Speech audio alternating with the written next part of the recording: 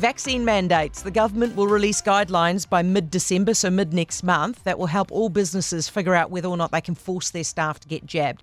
Now, the government's come up with 4 criteria, and if your business meets at least 3 of these criteria, then you're cleared for a mandate. So, 1, workers are in an area with less than 100 square metres indoor space.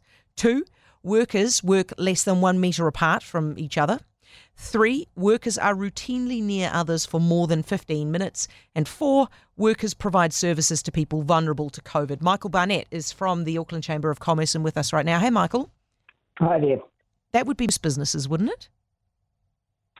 Listen, you would have thought, and if you go back to really what business was asking government for, and business said, listen, we want to protect our employees and we want to be able to offer guarantees to our customer base. So what we were looking for was to reduce the risk of litigation and to get some clear guidelines from government. I don't think we've got that. Why is this not clear, do you think? I think that what the government has done is they've said they've consulted.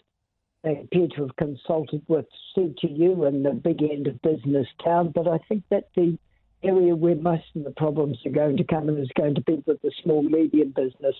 And in the small medium business, you've got an organisation with say less than 20 people, but they multitask, and they'll be in office space together, or they'll be dealing with customers and so on. It really is going to be difficult for many of them to be able to use these criteria and not have a situation where they'll be mandating that work environment. All right. And is it your opinion that of the businesses that you work with, most of them want to be able to introduce these mandates? Most of the businesses do. For them, there's a nice, clear guideline. Many of them at the moment have, say, got 1 or 2 people that are being resistant.